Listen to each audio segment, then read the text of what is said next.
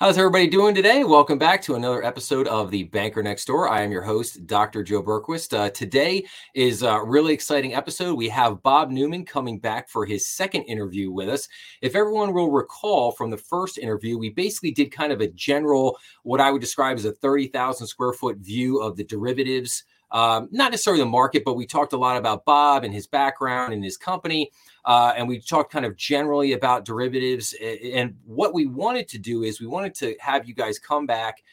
We wanted to get Bob back to basically do a second interview. And we're going to do this one on a very granular level. We were trying to give everybody an example of how a simple derivative works and how it can really help a bank in managing their balance sheet. So with that being said, I am going to bring Bob in. How are we doing today, Bob? I'm doing great, Joe. Thanks for having me back. Yeah, no, absolutely. So I think what we want to get into today is just an example of a simple, I think what you would describe as a vanilla derivative product. And I think the idea here is that, we want to give people a basic understanding so that they get the feeling that this is not such a scary thing. So with that, I'll turn it over to you. And then when you want me to start showing the example or when you want me to put the screen up, let me know. Sure. Yeah. Well, thanks again for having me back. And I don't know if we had a cliffhanger or not, but we'll continue the conversation. I think the word derivatives, I've heard it called the 11-letter, 4-letter word. I mean, it often it comes with baggage. I think, especially in community banks, we want to keep things simple for our Main Street clients.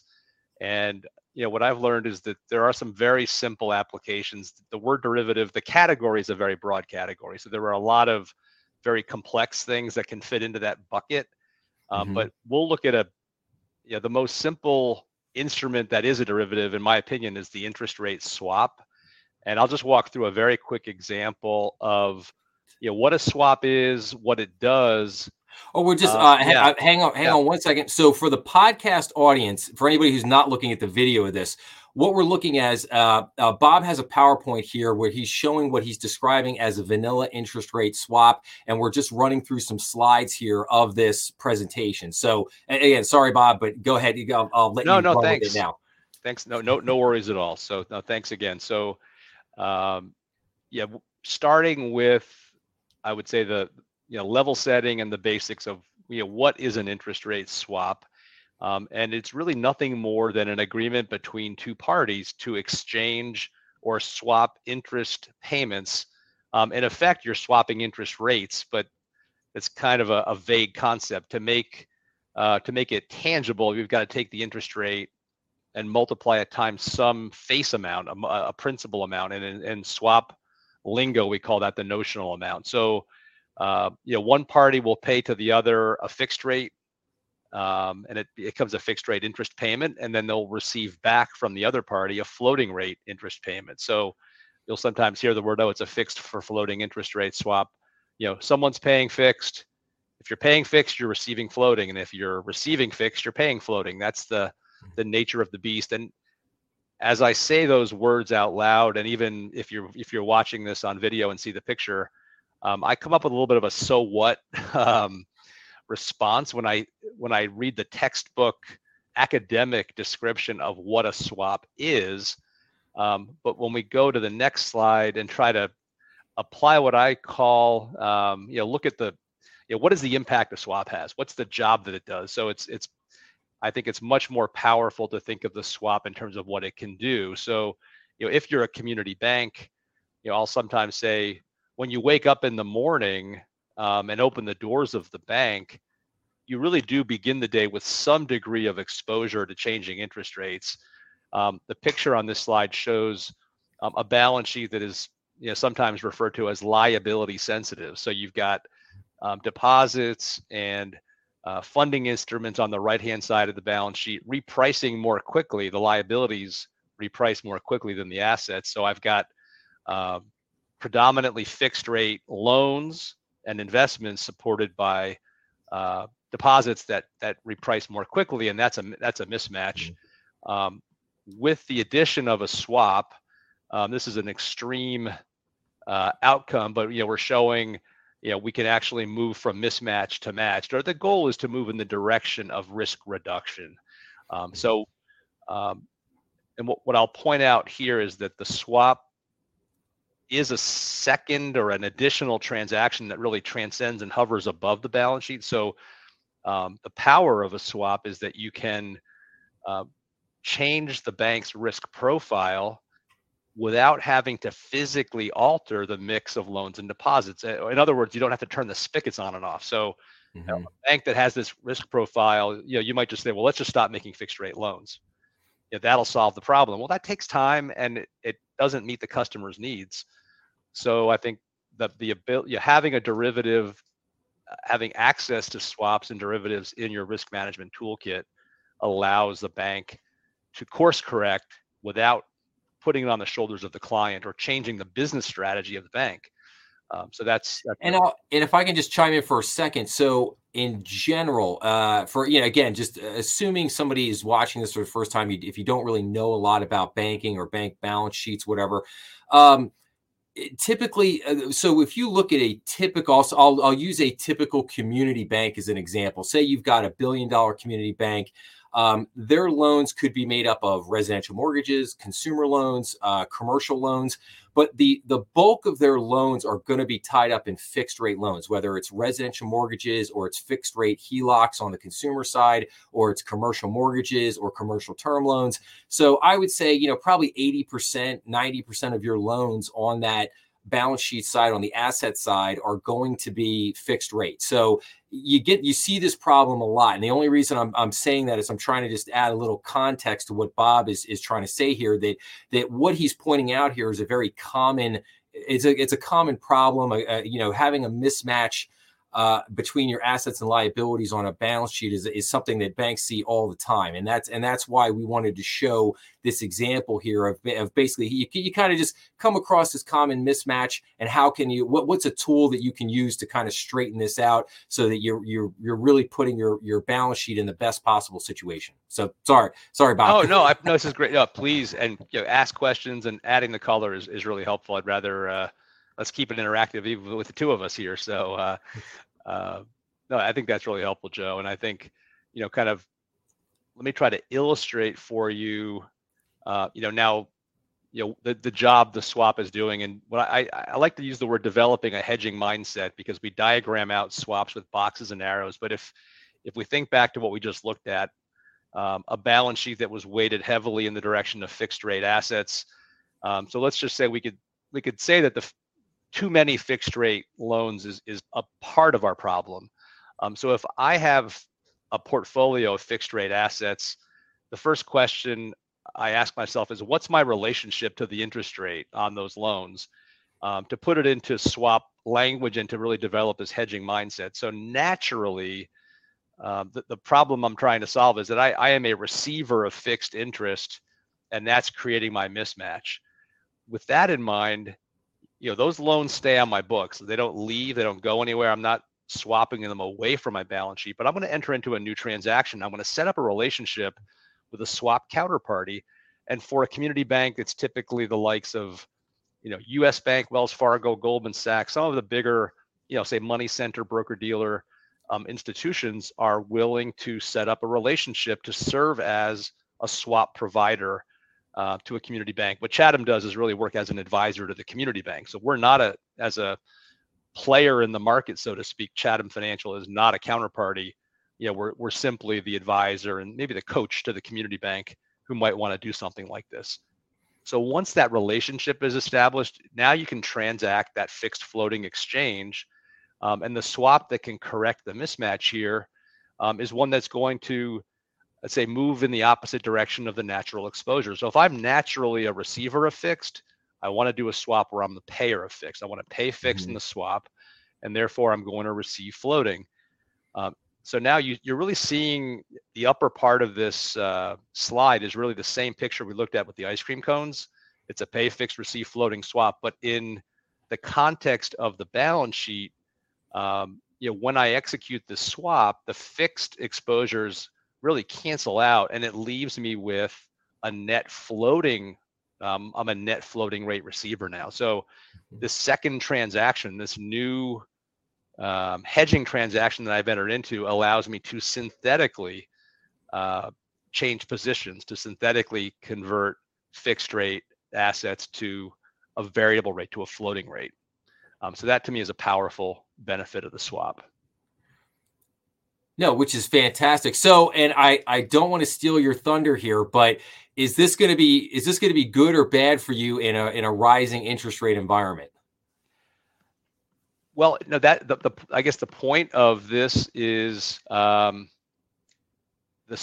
swap by itself. If you just look at the nature of that swap, it is going to, I'll say, it's designed to reimburse and pay the bank more money the higher rates go. So becoming the receiver of a floating interest rate, if the Fed were to keep raising rates, and if the floating rate is above the fixed rate, I'm going to be a net receiver on that swap. And I've got an example with numbers in a second. This is a little bit vague because it just says fixed and floating, but in a vacuum, the swap is actually being done to create benefit in a rising rate environment. The assumption is that my natural balance sheet, that risk mismatch we showed, is that my margins are going to get squeezed in a rising rate environment. So if I can put on a swap that actually, the higher the floating rate goes, the more money I'm being paid by my counterparty, that's actually doing me some benefit when I would otherwise be in a riskier position. Now I have it's truly a hedge. It's a transaction that pays me as rates move higher.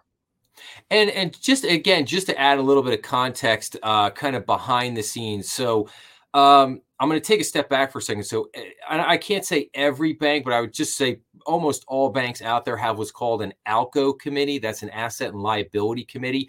And in that ALCO committee, they have what's called a gap analysis. And that gap analysis to try to look at the bank's balance sheet to determine if you are asset sensitive or liability sensitive. And depending on what your sensitivity is, that's really how you want to position yourself to where you think interest rates are going to go. So if you think interest rates are going to go up, you want to position yourself in a position, and you want to put the balance sheet in a position to take advantage of that. And that's really a big part of what we're trying to do here. If you're sitting there a year and a half ago and you're going, okay, the Fed is signaling they're going to start raising interest rates, well, we need to get to a point where, where we're positioning the balance sheet for that rising interest rate environment. You're going to start to look at products like this to basically say, okay, can we use this to kind of hedge our risk, so to speak? And I think that's really where the benefit comes in, because if you made a loan, say a couple years ago at 4.5% or 5%, but you used one of these products, you're probably very happy today because the bank is probably making good money off of that right now. I think swapping loans to floating a year and a half or so ago, in hindsight, was a very shrewd trade to be done. But I think the next slide, Joe, actually hits on some of the things you're talking about when you talk about what's your view on rates? What are your expectations? And the one thing that the swap market really provides is the ability, I would say, to trade uncertainty for certainty based on what I call the consensus market forecast. So this is now taking the vague fixed floating exchange and saying, how do we actually price a swap? And again, I'll use a little bit of jargon here, but we call this the forward curve. But I look at it and say, this is there's futures markets. There are a lot of instruments that trade, but they ultimately are the thing that a swap is derived from. It's why we call a swap a derivative. It's derived from this forward curve. And we see short-term interest rates. The SOFR rate is the main rate in the swap market. It's very close to the Fed funds rate that we're all familiar with. That the Fed is going to really impact through changes in monetary policy. But we're sitting up in the low fives right now. But you can sort of see the ski slope. This is the expectation that the market has. And there are a lot of articles being written about the market battling the Fed in terms of what's going to happen next. But we actually do have built into the prices of swaps expectations for rates to come down, which is an interesting dynamic. So if we take the next 3 years, an interest rate swap is priced at really the average of this downward sloping curve. So with a current short-term rate at say 531, when these slides were created, you could put on a 3-year pay fixed swap at 395.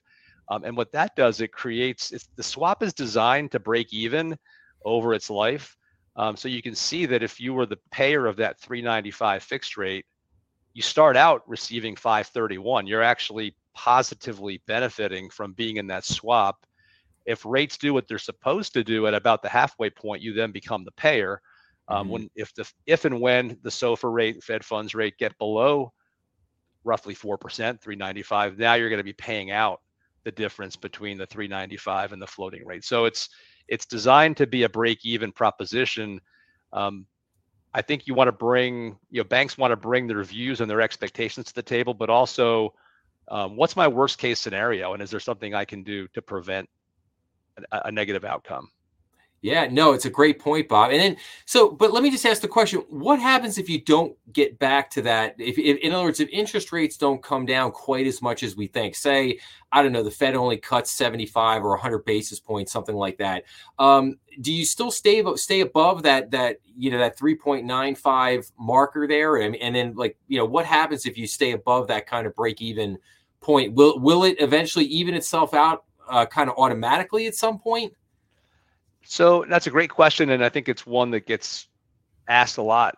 When a bank is thinking about using one of these things, if we were to consummate this swap today, and if you were to have that counterparty relationship and locked in the 395, the fixed rate in the swap is locked and set for the entire period. In this case, a 3-year period.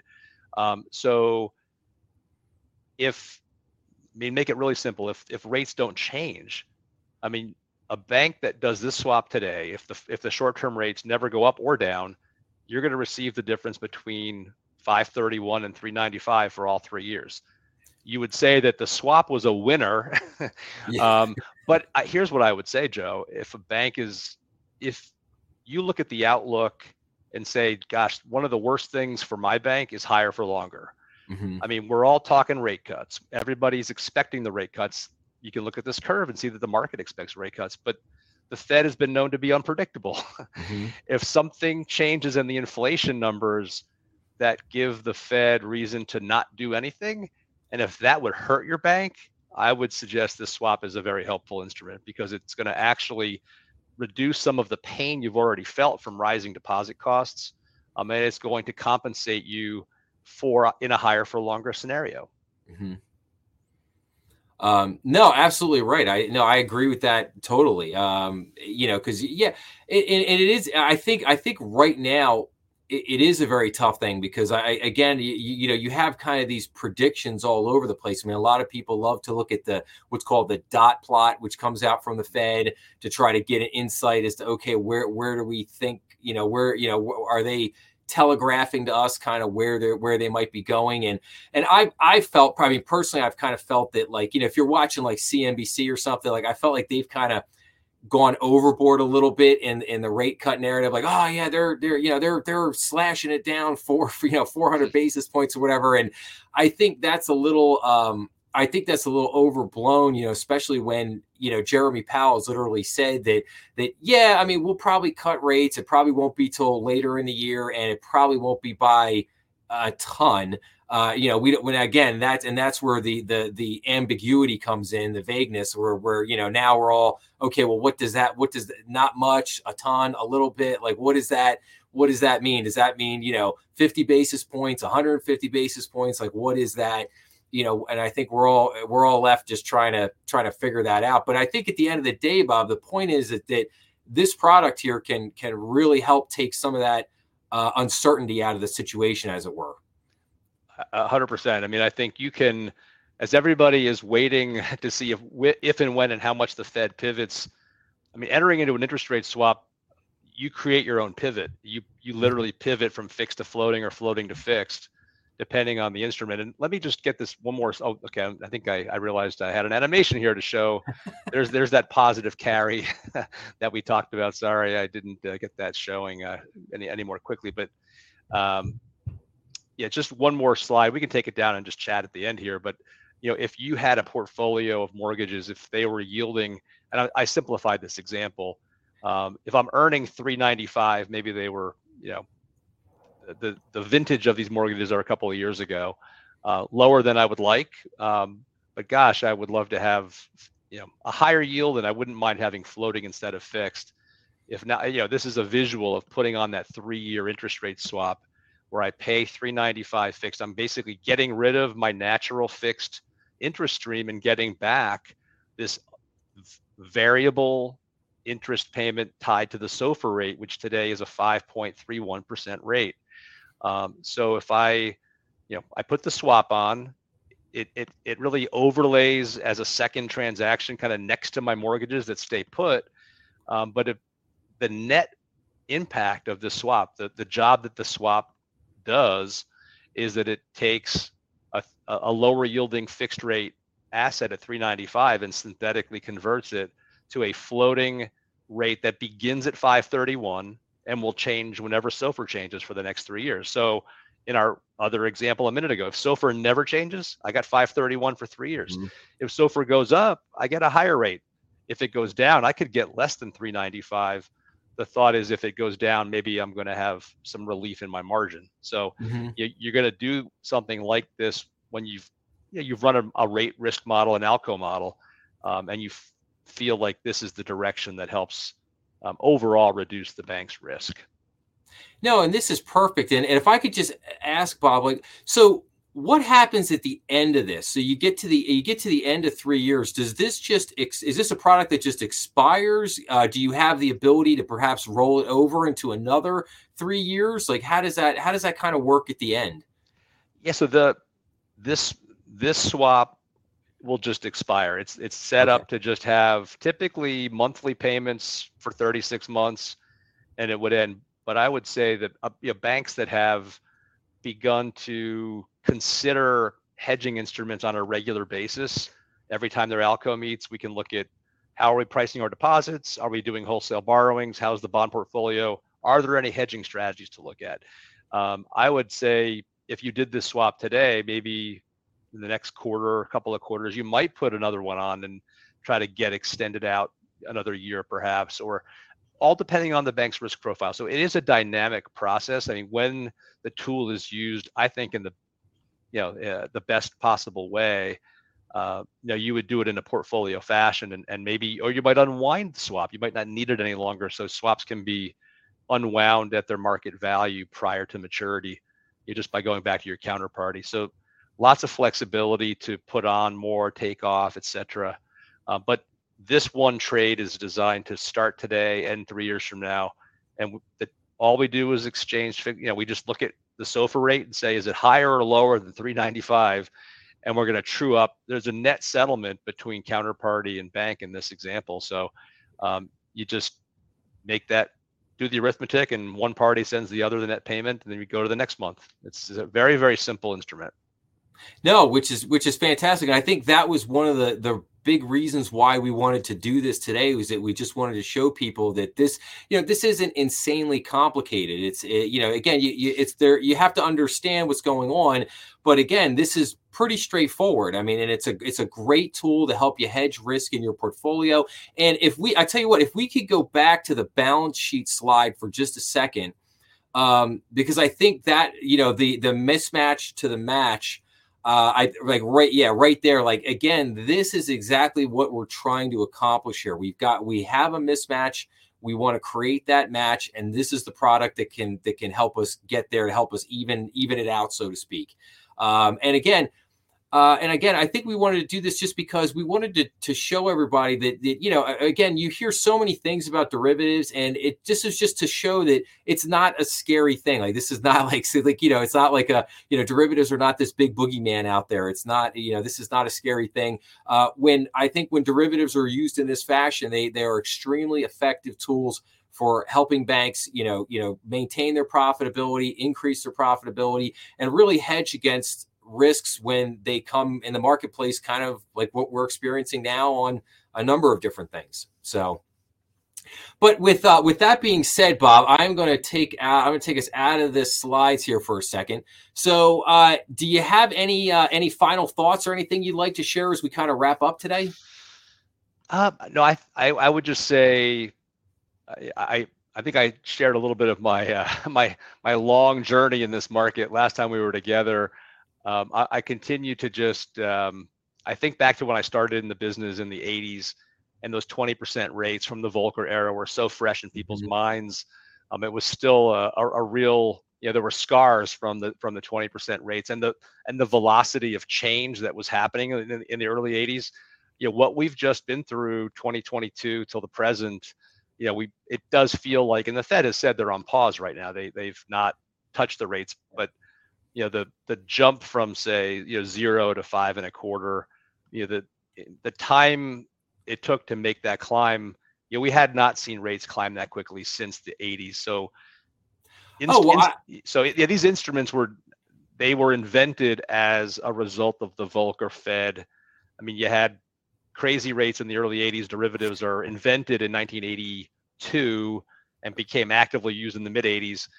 So I feel like kind of for such a time as this, we're now in, I would say, volatile and uncertain times that look a lot like the conditions that led to the creation of derivatives, and I think they're indispensable tools. So I would just say, if you want to, we're here to help have the conversation about whether or not it makes sense to install access to these tools, for an ALCO, for a bank treasurer, bank CFO, and the lending side, because there's some nice lending applications as well. Perfect. So let me ask you this: if people want to get a hold of you, if they want to get a hold of Chatham, what's the best way for them to do that? So chathamfinancial.com is our website. If you go there, you can gain access to some really nice interest rate data, the forward curve, swap rate. So you can set up an account and begin to see some of the numbers I showed on the slides today. Me personally, I love LinkedIn. You can find me there, Bob Newman, Chatham Financial, and I'm on the website as well. Perfect. No, and again, I can't thank you enough, Bob. I really appreciate you coming on today to do this example. I know, you and I had been talking about this over the last couple of months, and I was really excited about doing this particular episode, just because I thought that people would really learn a lot from this and they would really enjoy it. So I really thank you again for taking the time to come on here, and I certainly hope you'll come back and join us again, because I'd love to get more in depth with you. Maybe we could talk a little bit more just about, interest rates and yield curve and the Fed and all that kind of stuff. I think that would also be a great conversation. So enjoyed it. And I hope everyone enjoys derivatives as much as I do. Nice. Well, thank you again for joining us today, Bob. Thank you, Joe. Thanks for having me. Thanks. All right, everyone. I hope you enjoyed this episode of The Banker Next Door. Please make sure to like and subscribe and share. That always helps the channel and the podcast. And remember, we are on YouTube, Rumble, and all major podcast platforms.